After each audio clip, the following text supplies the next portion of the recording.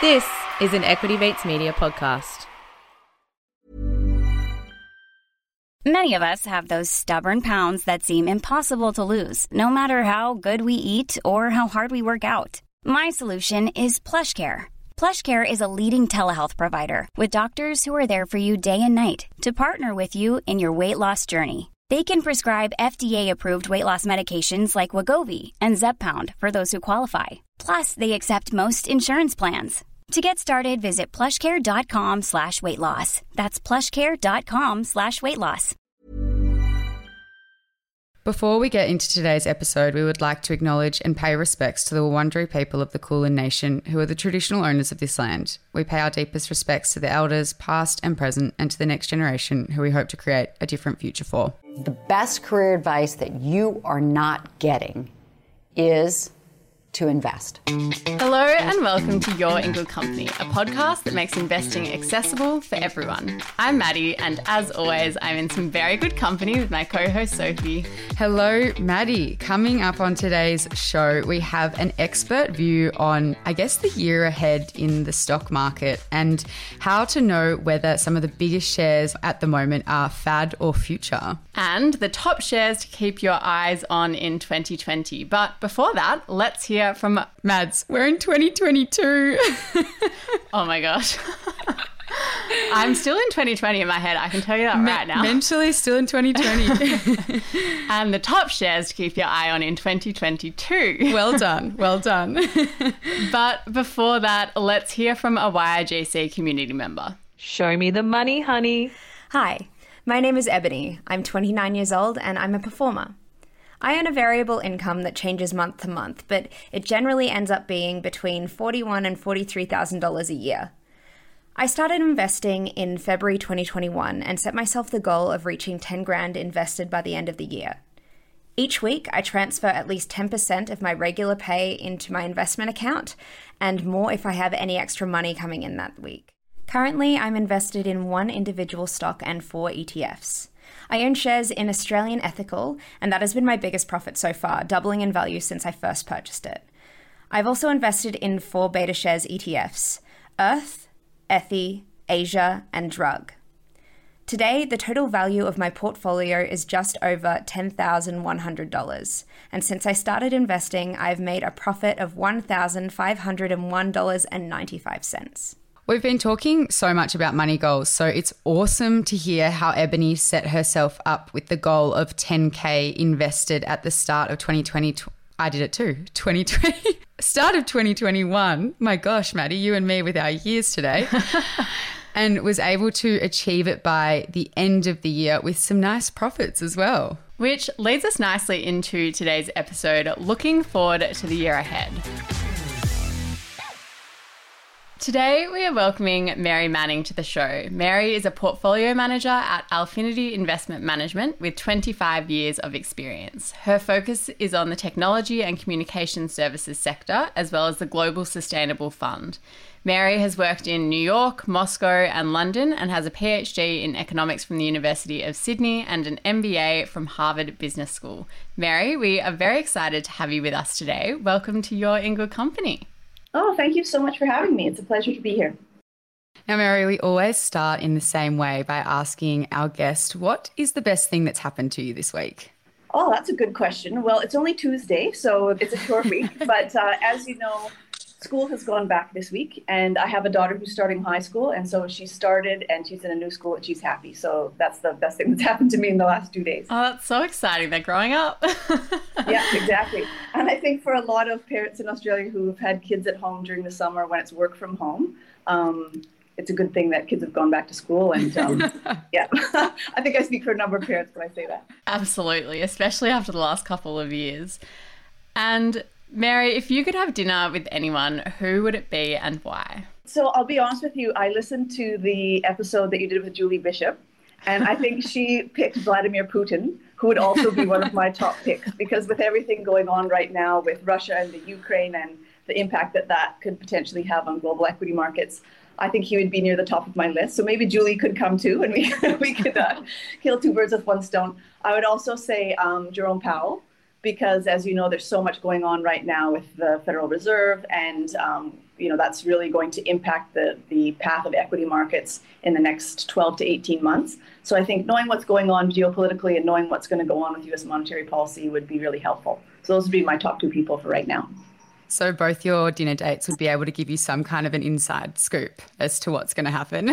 Yes, exactly. I'm very focused on markets right now. So very maybe strategic. I'll have a different answer at a different time, but for right now, those would be my two people. And if you could be a stock or company, who would you be and why? So if I could be a stock or a company, I think I would pick Apple. Apple, as you know, prior to this recent sell-off was a $3 trillion company, which is just amazing that a company which, started from somewhat humble beginnings could grow to be a $3 trillion company. So I like that it's big and it's successful. It's also very high quality. I mean, the products that they sell are very high quality, and the products that they sell are also very useful. I also like Tim Cook as a CEO. I think he's fantastic, both obviously as a leader and also, at a personal level and the leadership that he shows there. So, if I could be a company, I think I'd be Apple. I saw a pretty crazy thing on social media the other day that talked about when Apple announced its results last week that it earned $1 million in revenue every minute in Q4, which is just unbelievable to wrap your head around. But I have to say I contributed to that 1 million. Yes, exactly. Over Christmas, I know there's lots of people who they thought that there was pull forward in Apple during COVID and no one was going to buy any more products. And then over Christmas, clearly that wasn't the case. So that's a good point, Maddie. Another reason I'd like to be Apple is because they're in an earnings upgrade cycle. So they reported earnings last week and they just knocked it out of the park. The stock was up 7%. Those are the kind of stocks we're looking for at Alphinity. So it fits very nicely with our process and the kind of stocks we invest in. So, Mary, today we want to jump into a bit of a look forward into 2022 and get your opinion about, the economy, how it's going to go, about certain industries and stocks. And we thought the good place to start would actually be the economy. So for context, we're recording this about 6 days prior to release, and we know that the RBA is actually meeting today. What are your thoughts about the economy at the moment, or the market and the correction that's currently taking place? Okay, so there's quite a few things to comment on in that question. I guess in terms of the economy, it's helpful to look back and see what we've been through in the last 2 years, because it really has been a roller coaster. You had, things were chugging along quite nicely before COVID, and then you had very, very steep drops, both in GDP growth and in the market in the early, first quarter, second quarter of 2020. And then you had massive recovery. From an economic perspective, that was because there was so much stimulus pumped into economies around the world, both monetary policy. So most of the G3 or G7 countries cut interest rates to zero or started quantitative easing. So you had massive monetary stimulus, and then you also had huge fiscal stimulus. So, of course, because of this, the economies recovered very, very quickly, and the stock market recovered significantly also. And then COVID sort of went away, but that stimulus was still there, particularly in America. Even after that initial wave of COVID, you've had quite a few more stimulus packages. And so I think the question is now, are we seeing overheating? And certainly if you look at the inflation in America, that seems to be the case, where you have the last inflation print was around 7%, which is almost unheard of. Unbelievable. In recent times. And of course, that's a year over year number. So once those weird year over year times even out, it will go back to, maybe 2-3%, but that's still quite a bit stronger than what we've seen in the US and other developed economies in recent times. So to answer your specific question, I think, first of all, at Alphinity, we don't make really big prognoses, like the market's going to fall 20% this year, so let's be 50% cash, or the GDP is going to grow at 7%, therefore we will orient our whole portfolio around there. What we're looking for is earnings leadership in stocks, but obviously what kind of stocks are exhibiting earnings leadership has a lot to do with macro and where markets are going.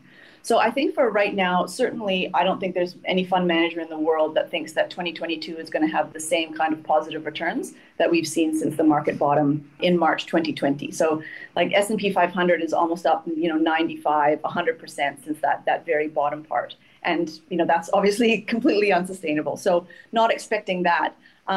What we are seeing is sort of a change in earnings leadership. So during that whole COVID part, you saw a lot of companies that were beneficiaries of stay at home. So whether this is, Netflix or Amazon or Zoom, these kind of companies, those kind of companies aren't doing that well anymore because you're moving towards more reopening plays, and that trend is in place. And then you're also seeing a sort of a shift towards more defensive because a lot of these growth stocks have got very, very expensive. And I know you guys did a summer series looking at different ways to value stocks. And some of these stocks, like software stocks that were trading at 30 times price to sales and they have no earnings, there's no downside support. So they have done quite badly during this January market correction. So we're following earnings leadership, and that means very high quality technology and growth companies, and then also some defensives to balance out the portfolio. So, Mary, what do you think might be some of the biggest sort of triggers for either like improvements in what we're seeing at the moment, or I guess sort of further negative market reactions over the next few months? So there's two things. One is earnings. So as we've discussed before, and thank you for changing the time of the podcast, there's a lot of earnings coming out. We are right in the middle of earnings season for US and European equities.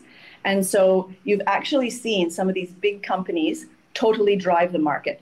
So Microsoft and Apple are good examples. So last week, tech companies and NASDAQ and some of those more growthy oriented stocks were leading the market down. And then Microsoft came out with fantastic earnings, and straight away, NASDAQ futures turned straight around, and Microsoft itself, because of its earnings, led the whole market higher. And then you saw that exact same thing happen later in the week when Apple came out with good earnings. And these are $1 trillion plus companies, so they can move the market. But I think for things to continue to go higher, you're going to need to see certainly the large cap companies in the US and Europe report strong earnings.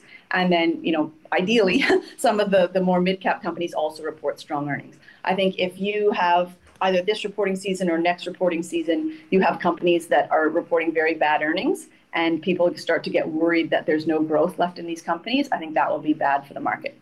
The second thing is obviously you need to watch monetary policy in the US because the world has gotten, it's sort of like the drug addict analogy is that the world has gotten used to really cheap money and the world has gotten totally used to QE. And we need to remember during the Trump presidency, he was very, very vocal in wanting interest rates to stay low because he wanted the market to be higher because it made his approval ratings go up. So for many years, we've been in this sort of cycle of, monetary easing and easy money, and people have gotten quite used to it. So I think the other thing that we need to look out for in the market is the pace of interest rate hikes by the Fed. Right now, what's sort of baked in is about 4 interest rate hikes. If it is more than that, that will probably be negative for the market. Or if it's a faster pace, so if he's doing 50 basis points at a time rather than 25, I think that could also be a negative. So those are the two things I'm watching, earnings and the Fed. And can you just explain for us, for us living in Australia, why do the decisions that the Fed makes over in the US impact the Australian stock market so much? It's a great question, Maddie, because I did my PhD in economics in Australia. And, when you're teaching, and I also worked as an associate professor at Sydney Uni, and when you're teaching, it's very, very focused on what's going on in Australia. And then when you start investing, actually the thing that's sort of the tail that's wagging the dog is what happens with the US Fed. So I think there's a couple of reasons. One is, the US is still the largest economy in the world. By some measures, China has caught up, but certainly the US from a stock market perspective and from a economic power perspective is the largest economy in the world. So what happens in America will have implications for the global economy. I think the second thing is, if you remember back to your uni economics, if you're having rising rates in one country and not in other countries, that can have an impact on the currency of that country. So if you're getting a rising dollar in the US, which is what you've seen in the last, say, week and a half, and you get weakness in other currencies, you may have noticed on Friday night the Aussie dollar went below 70 cents. That will have implications for different countries because of the FX. And the last thing is that, with the exception of China, and we can talk about that a little bit later, the global economy is still quite correlated. So you've seen the US go ahead and start to raise rates. Canada's raising rates. The UK is going to raise rates. The ECB is probably quite a bit behind, but at some point they may stop QE and raise rates also. The RBA, as you mentioned before, has a meeting today, and we'll see what they do. But it's quite, some countries often follow what the US does. So that's why it's important for countries even outside the US what the Fed is up to. I actually failed economics at uni. It was the only subject I ever failed. It's a good point, because when I was teaching, I had already done, 10, 12 years of investment experience. And I would sit there looking at these lessons plan. They just send you the lesson plan. You don't get to make them up yourself. And I think this stuff is totally useless, a lot of it. Thank you. Yeah. For actually investing and for understanding the world, there are better ways to teach it, especially microeconomics. Macro, I thought was okay, but micro, supply, demand, and which way is the curve going and what's your margin. That was the one I failed. Yeah, it has nothing to do with investing, so don't worry. I must agree, it's probably the subject at uni that I hated the most as well. But Mary, I wanted to ask, for Mads and I, like this, what's happening with the economy at the moment, it's really a bit of a first for us, especially the first time that we're also in the stock market. Have you experienced something like this before? I have, and it's one thing... I know you have a lot of millennial listeners, and if I have one piece of advice for them, it would be to start investing early as you possibly can, because the more of these sort of cycles that you go through, you learn to identify things. And so, in my life, I guess I started investing in the sort of late 90s, and that was before the tech wreck. So you had the big tech wreck and where NASDAQ, fell very, very sharply in the late 90s. And this is certainly not that kind of market environment. But we were talking about this in our morning meeting before, and we said, in the last 20 years, you've had the tech wreck and you've had the GFC. Those were the two really big, times when the market fell very, very sharply. And then you've had other episodes in between there. 2018 would be one example where you've had just small market corrections because of interest rates. So we're saying, is what has January told us? Is this another tech wreck? Is this another GFC? Or is this just another 2018 where you have rising interest rates and things, you take a little froth off the top? And, it's my personal view that this is not a tech wreck, and it's definitely not a GFC, because those big sort of systemic risks that were in the economy and in the market at those times are not here right now. But the market is quite expensive and it is a little bit frothy. So I think that this sort of correction that we've seen in January is quite healthy. And, we'll just, as I mentioned before, have to watch the pace of interest rate rises. But I think that I've also seen big country-specific economic crashes in my career, because I did do emerging markets for quite a while. So I lived in Russia in the late 90s when that entire economy and market blew up. And the first time I worked overseas was actually during the Asian crisis in the late 90s in Korea. So I've been through a lot of blowups, and this does not feel like one of those, to answer your question. This is a very sort of rational market correction based on a change in the interest rate environment. And so I think it's healthy. It's somewhat comforting that you've been through like all these experiences, all these crashes. Not that it was necessarily a good thing when you were living through it, but it's somewhat comforting for us to know that, first of all, this is a learning experience, and second of all, that the market has always recovered post these periods. Yeah, it can be a fantastic learning experience, and especially when you're younger. Like when I was working in Moscow, things were terrible, and like all the expats sort of left and went somewhere. And if I'd been at a later stage in my career, I would have been a complete panic because there wouldn't have been any deals, and I was working in investment banking, not investment management. But I was 22 and I was like, well, this is interesting. I'm just going to sit here and figure out what happens and work on my business school essays and my GMAT during the day. And then, it all worked out. So the more that you can, get experience, and, when there's not a huge amount of skin in the game, it's not like I think that's really, really helpful, and it can help you later on in your career. We are going to take a quick break for our sponsors, but we'll be right back to discuss which stocks Mary has her eyes on for 2022. Hiring for your small business? If you're not looking for professionals on LinkedIn, you're looking in the wrong place. That's like looking for your car keys in a fish tank. LinkedIn helps you hire professionals you can't find anywhere else, even those who aren't actively searching for a new job but might be open to the perfect role. In a given month, over 70% of LinkedIn users don't even visit other leading job sites. So start looking in the right place. With LinkedIn, you can hire professionals like a professional. Post your free job on linkedin.com/people today. When you're ready to pop the question, the last thing you want to do is second-guess the ring. At BlueNile.com, you can design a one-of-a-kind ring with the ease and convenience of shopping online. Choose your diamond and setting. When you find the one, you'll get it delivered right to your door. Go to BlueNile.com and use promo code LISTEN to get $50 off your purchase of $500 or more. That's code LISTEN at BlueNile.com for $50 off your purchase. BlueNile.com, code LISTEN. So, Mary, we've sort of discussed what is going on in the broader economy at the moment, but let's get into the nitty-gritty a little bit more. What would you say are the 3 top industries that you have your eye on for the year ahead? So I would say consumer discretionary in particular, technology, and financials.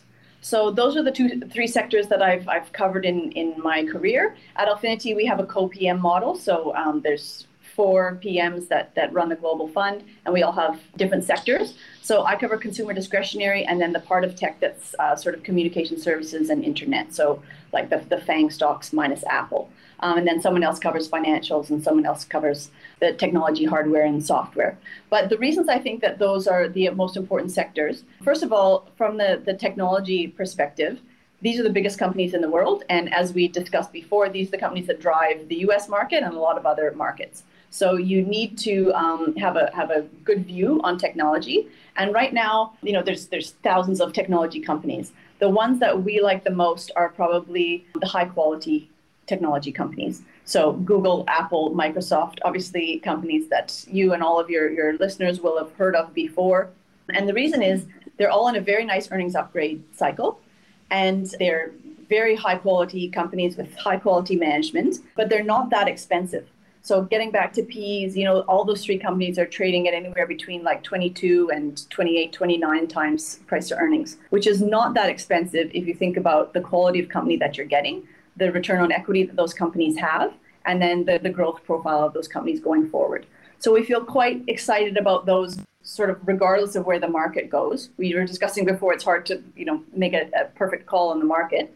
If the market goes up, those companies will do well. If the market goes down, because they're in an earnings upgrade cycle and they're high quality, they'll probably do better than a lot of other stuff.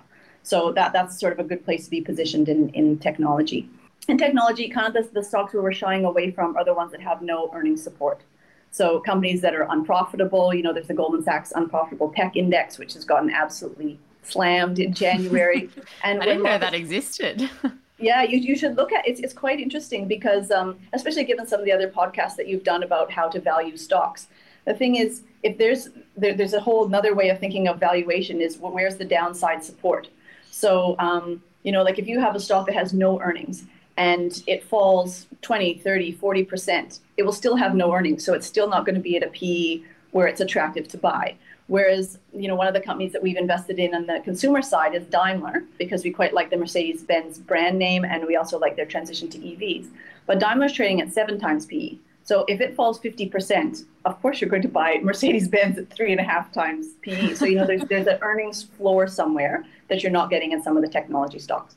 So in technology, we're focused on high quality companies that have good earnings. In consumer discretionary, consumer is an interesting sector right now because you've seen lots of ups and downs through COVID. You had consumers being very wary at the beginning, and then you had the reopening plays, and you had the stimulus checks in the US and elsewhere in the world. So I guess in consumer, we have different buckets. One is autos. This has nothing to do with where the market is going right now, but we think as a longer term thematic, the transition to EVs is really, really exciting. So companies like Tesla and then Daimler that I mentioned before are in that bucket. And then we have some more defensive companies. So these would be companies like McDonald's or Pepsi. And again, if the US economy starts going south or the market falls quite a lot, these are high quality defensive companies that will continue to show earnings leadership and have that significant valuation support. So we feel comfortable being in those stocks also. And then lastly, financials. It's obviously a very important sector globally and certainly a very important sector in Australia. And financials, you have to do a lot of analysis to figure out what the interest rate sensitivity is. But there's a whole group of banks and financials in the world that are beneficiaries of rising rates. So from a portfolio construction perspective, they're a helpful thing to have in a portfolio when rates are going up, because a lot of your other stocks may be going down quite a bit. So to have stocks in there that are beneficiaries of rising rates is really helpful to balance things out. Just speaking on the financial sector there, out of interest, what's your favourite Australian bank? I haven't looked at Australian banks for over a decade, so I don't have a good answer. I'll tell you who two Australian bank CEOs who I think are very, very impressive. One is Shemara at Macquarie, because she is just incredibly impressive. And as you mentioned at the beginning, we do have a sustainable global fund at Alphinity. And remember, there was the COP26 meeting in Europe a few months ago, and a lot of CEOs from around the world went, and Shemara was one of those. So we had a call. She had a call with investors when she came back to talk about it, and I was just absolutely blown away with. I mean, she's the CEO of a bank, so you would expect her to have expertise in everything related to financial and banking and everything that Macquarie does. But her depth and breadth of knowledge about sustainability issues and how that applies around the world and how that applies to different industries outside her industry, I was just absolutely blown away. So I'm not commenting on stocks here, just at a CEO level. I think she was pretty impressive. And then, I mean, you may be able to see a little bias here, but I also thought that Gail Kelly was really impressive when she was at Westpac. And she made like a specific impact on me, on my career, because when I first moved to Australia, I was covering Australian banks, and I went to the small group lunch. So it was like a handful of investors, maybe 5 or 6, and Gail and the IR person. And I was so nervous about this that I over-prepared. I had like 3 hours worth of questions ready. And then, I asked my questions during the lunch and it went okay. And she came up to me afterwards and she said, "Thank you so much for your questions. You were very prepared and those were very insightful." And I was like, but she, I thought she was great because it takes a lot in a CEO to run a bank very successfully and, produce those kinds of results, but also take the time to go to individual investors, especially if they're younger and maybe, not far along in their career, and be like, well done. So anyways, I'd say those are my 2 favorite bank CEOs from the last 20 years, but I don't have a view on the stocks specifically. So you mentioned high quality earnings with a lot of these companies as a way that you define how you're going to add companies to your portfolio. Is this the main factor that helps you pick the shares that you're going to pick, or is there a different process for choosing some of these companies? So the Alphinity process is very, very well defined. We're looking for companies that have earnings leadership, and we call that momentum. So it means, we're looking for beat and raise. So companies that they beat the earnings and then they raise their guidance, and then they beat that guidance and they raise it again. And so that's the first thing that we're looking for. And then the second thing is we're looking for high quality. And we actually have a lot of quantitative, metrics that we look at to define high quality. So one of those is ROE, one of those is balance sheet, and then one of those are some metrics around cash flow. And I know you guys have done some episodes before that are looking at those exact things, particularly in terms of ROE and balance sheet. So we're looking for high quality. And then the last thing we look for is valuation. So, we are certainly not value investors. We are looking for high quality stocks with earnings leadership, but you also don't want to be paying 200 times PE for these kind of stocks. So we actually have those 3 metrics go MQV. So that's momentum, quality, value. And we have a whole quantitative process that distills down what, looking at a whole universe, which companies have good MQV. And then from there, that's the stocks that we pick that go into the portfolio. As a retail investor, you're always hearing about new opportunities. And I know personally, I get very excited and I get quite a lot of FOMO about, where I'm putting my money or where I'm not putting my money. Do you have any tips for us for how to, sort of differentiate from the noise and actually understand whether an industry or a potential stock has really good long-term potential?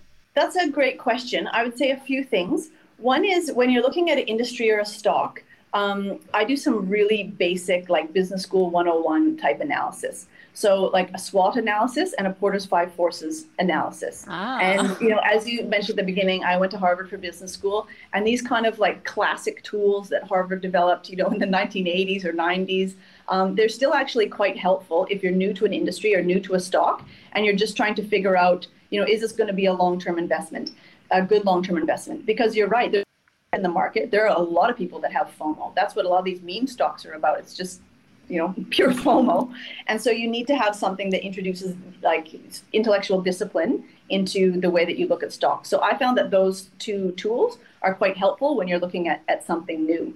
I guess a second thing that's helpful is some sort of valuation discipline, because yes, stocks can get a lot of hype behind them. And, my husband likes to call it, all sizzle and no steak. And you don't want to invest in companies that are all sizzle and no steak, because when the market starts to fall, you'll realize, oh, geez, there's not really anything here. So some sort of valuation discipline, whether it's, what PE you're paying, what PEG you're paying. I don't think you guys talked about PEG ratios in your valuation episode, but PEG is looking at the PE divided by the growth rate. So it just makes sure that if you have these, companies that are very high growth, obviously their PE is going to be higher than a company that's not growing at all. But you need to have some sort of metric to make sure that you're not overpaying for that growth. So valuation discipline would be a third thing. And then, you ask the question in terms of sometimes you're watching stocks or something comes in, it's new. I generally don't invest in things that are very new because they're untested and you don't have a lot of history to know how they're going to behave in the market.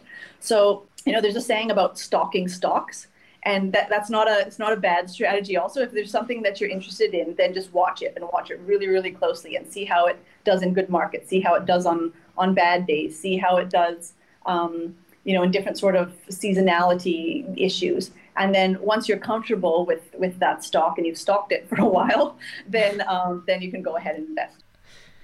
I think it's good advice and something that Maddie and I definitely need to take on board because it is very easy to get really caught up in what's in the news and what's happening. There's always so much information out there. It gets a bit overwhelming. Now, Mary, we're going to move into our final segment of today, which hopefully is a little bit fun. So considering there is a lot of news at the moment about stocks, there is a lot of this noise, we thought we would play with you fad or future and list off some of the stocks which you think would either be a fad or a great long-term buy.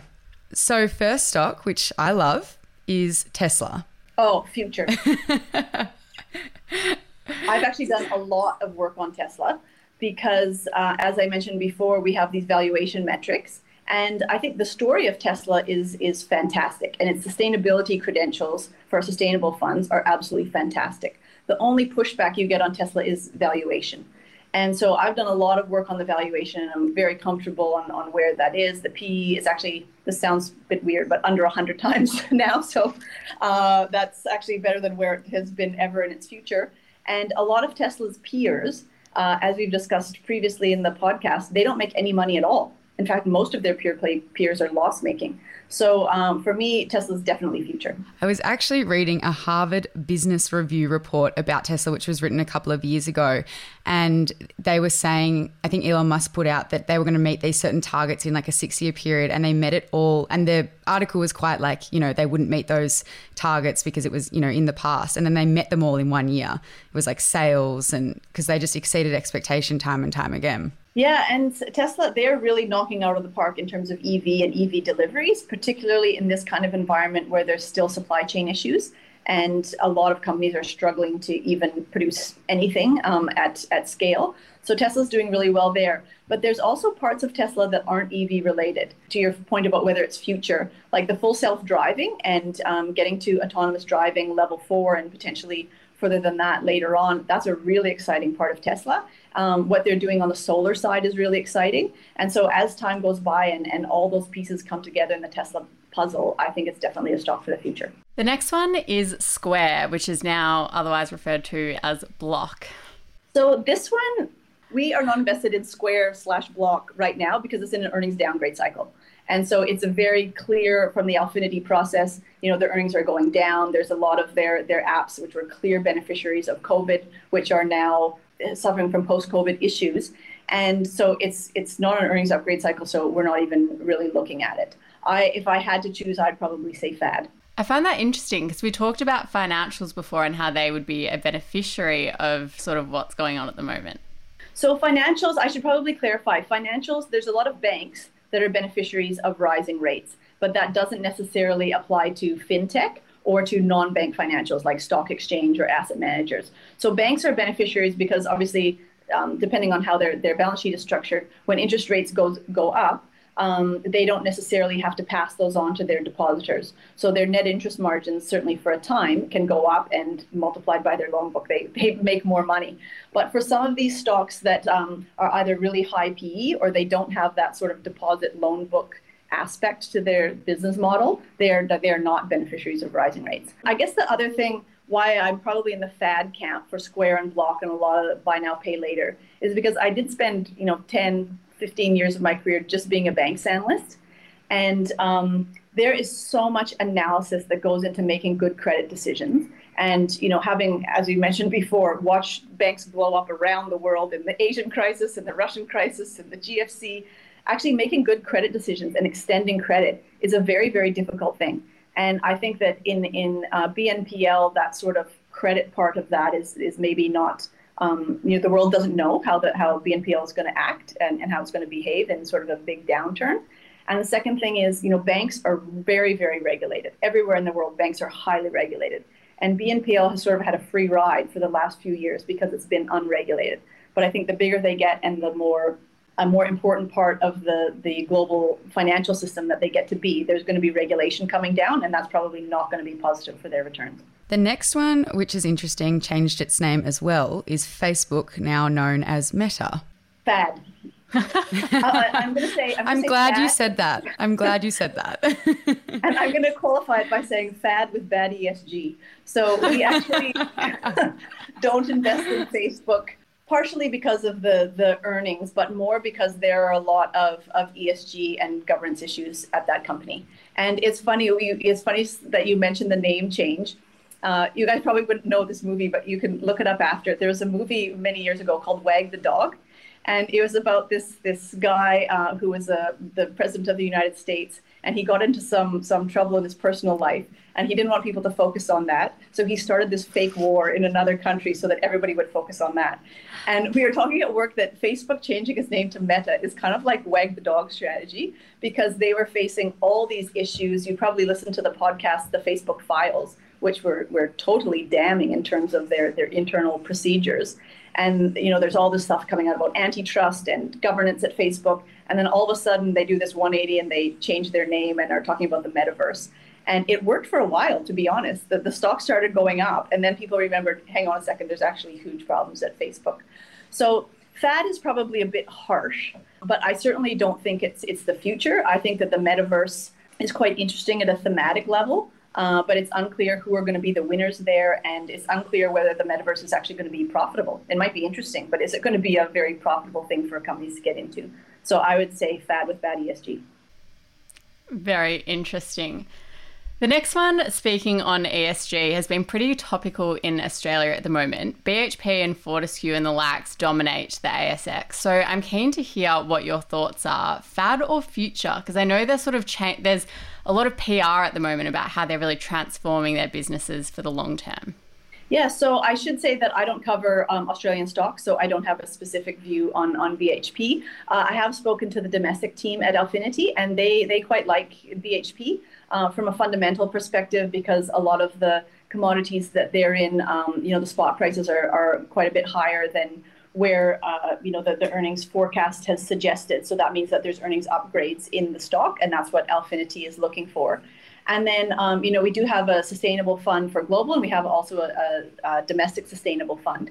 And some of the strategic initiatives that BHP has started are very positive in terms of moving towards carbon neutrality, and they quite like the strategy that BHP has taken there. So I would say, from their perspective, what I've learned is that BHP is future.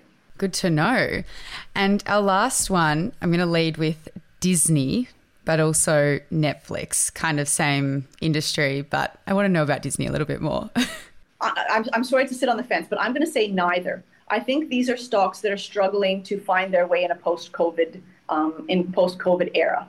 So obviously, Netflix has over 200 million subscribers. Disney is a brand name which every single kid not every single kid, a lot of kids know. And there's no way that these are fads, right? You're not going to lose 200 million subscribers, and the content that Netflix has built up, that's definitely not a faddish. And the same with Disney. It's people like to think about the streaming wars is now what's getting a lot of attention for Disney, but they still do have theme parks, and they have a lot of other parts for their business which have been there for decades, and they're not going away. So I would say that neither of those two stocks are fads, but are they future is the tricky part. I think that the streaming wars are real, and I think part of the issue with Netflix and why the stock reacted so violently to earnings, the earnings were actually good. The reason the stock reacted so badly was because their subscriber growth forecast was a lot lower than people were expecting. So I think for a lot of these stocks, are there streaming wars going on, and is there a max penetration that these streaming companies have met in developed markets, and are they going to be able to continue to grow by accessing developing markets or by increasing their prices in markets where they've already reached saturation. And I don't actually know the answer to those questions. So I would say definitely not fad, but there's a question mark over whether they're the future. I read a really interesting article the other day about how Disney was sort of moving into the metaverse and working with different gaming companies to build their theme parks in the metaverse. That had me very interested, I have to say, because you do, like, you know, there's so much focus, like you said, on the streaming wars at the moment, but Disney has a lot more going for it, whereas Netflix is just a streaming company. I'm not sure how the metaverse is going to play out, though, because I feel like if Facebook hadn't been trying to wag the dog, they would have picked a totally different time to get into the metaverse, because really everybody is sick of being online. Everybody in the world is like desperate to get out there and deal with real people. Nobody wants to have their avatar go to, you know, Disneyland. Like, people actually want to go to Disneyland. Like 2 years too late. Come on. Yeah. So I feel like maybe in the longer term, but in the very short term, some of these metaverse plays, you know, they're not going to be profitable, or they're not going to take off. I think from a business model perspective, you know, Netflix is getting into gaming, because gaming is another really important part of the metaverse. We own NVIDIA, which makes the GPUs for gaming, and it is generally considered one of the biggest metaverse beneficiaries, because if everybody's on the metaverse and you need that sort of GPU to participate in the metaverse, it's going to be better. So you have those kinds of companies, but you know, whether Disney is going to be successful in that, yeah, again, there's a question mark there. So I wouldn't, if you're looking at Disney or Netflix or any of these sort of metaverse stocks, I always like to say you need to be comfortable in the cake, and then if there's icing on top, then fantastic. But I think for Disney and Netflix, you need to be comfortable in the cake of their core businesses, and then if they do something in the metaverse which is icing on the cake, then fantastic. But you can't buy a stock for the icing, because that's when you can get into trouble. We love a food analogy here at Your Own Good Company. Mary, I have one final question for you before we let you go. What piece of advice would you give to someone starting out on their investing journey? So I would say, first of all, congratulations for starting on your investing journey. That first step is absolutely the most important part. And as we discussed before, the sooner you can get into investing, the better off you are, because you have much more time to learn lessons. So I would say try to figure out early on what kind of investor you are, because there's lots of different styles out there. There's growth, there's value, there's dividend, there's, you know, unprofitable tech, lots of different things. And the sooner you can figure out what kind of investor you are, so, you know, whether it's earnings leadership like Alphinity, that's the kind of investor that I am, and I like stocks that are growth, and I like technology stocks, and I know that. It makes it easier for you to go on your investing journey. Because like you guys mentioned, with how much social media there is, and there's, especially in global, there's tens of thousands of stocks to look at, and you need some sort of filter to make sure that you're looking at the stocks that are going to give you a good return, and that these are the kind of stocks you like to invest in. So the sooner that people can figure out what their filter is, I think the better off they'll be long term. Mary, I think that is incredible advice. I love that you said congratulations, because it really is the hardest step, starting out. But thank you so much for joining us today on Your In Good Company. We've absolutely loved this chat. Before we go, did you have anything that you wanted to plug? If anyone wanted to, you know, get to know more about Alphinity? Absolutely. So feel free to contact me on LinkedIn. I'm always happy to chat with investors. If you want to know more about Alphinity, please go to our website at alphinity.com.au. It has all our funds there, and you can learn more about the firm. But lastly, I just want to say congratulations to you, because you guys have had an amazing podcast. I listened to your podcast, and I remember when you first started and there was the article in the AFR. And I thought, wow, these women are really onto something. I wish there had been, you know, when I was at your age, I wish there had been something that I could listen to that was similar. And I told my daughter that I was coming on your podcast this morning. And I said, when you get home, you're listening to these women, because they're amazing. So I think the fact that what you're doing is applicable to so many different people is fantastic. So congratulations to you guys on a great podcast. Thanks, Mary. Thank you. Very sweet. You're in Good Company is a product of Equity Mates Media. All information in this podcast is for educational and entertainment purposes only. It is not intended as a substitute for professional finance, legal, or tax advice. The hosts of You're in Good Company are not financial professionals and are not aware of your personal financial circumstances. Before making any financial decisions, you should read the product disclosure statement and, if necessary, consult a licensed financial professional. Do not take financial advice from a podcast. For more information, head to the disclaimer page on the Equity Mates website, where you can find ASIC resources and find a registered financial professional near you. In the spirit of reconciliation, Equity Mates Media and the hosts of You're in Good Company acknowledge the traditional custodians of country throughout Australia and their connections to land, sea and community. We pay our respects to their elders past and present and extend that respect to all Aboriginal and Torres Strait Islander people today. Here's a cool fact. A crocodile can't stick out its tongue. Another cool fact, you can get short-term health insurance for a month or just under a year in some states. United Healthcare short-term insurance plans are designed for people who are between jobs, coming off their parents' plan, or turning a side hustle into a full-time gig. Underwritten by Golden Rule Insurance Company, they offer flexible, budget-friendly coverage with access to a nationwide network of doctors and hospitals. Get more cool facts about United Healthcare short-term plans at uh1.com. Hi, I'm Daniel, founder of Pretty Litter. Cats and cat owners deserve better than any old-fashioned litter. That's why I teamed up with scientists and veterinarians to create Pretty Litter. Its innovative crystal formula has superior odor control and weighs up to 80% less than clay litter. Pretty Litter even monitors health by changing colors to help detect early signs of potential illness. It's the world's smartest kitty litter. Go to prettylitter.com and use code ACAST for 20% off your first order and a free cat toy. Terms and conditions apply. See site for details. Planning for your next trip? Elevate your travel style with Quince. Quince has all the jet-setting essentials you'll want for your next getaway, like European linen, premium luggage options, buttery soft Italian leather bags, and so much more. And is all priced at 50 to 80% less than similar brands. Plus, Quince only works with factories that use safe and ethical manufacturing practices. Pack your bags with high-quality essentials you'll be wearing for vacations to come with Quince. Go to quince.com/pack for free shipping and 365-day returns.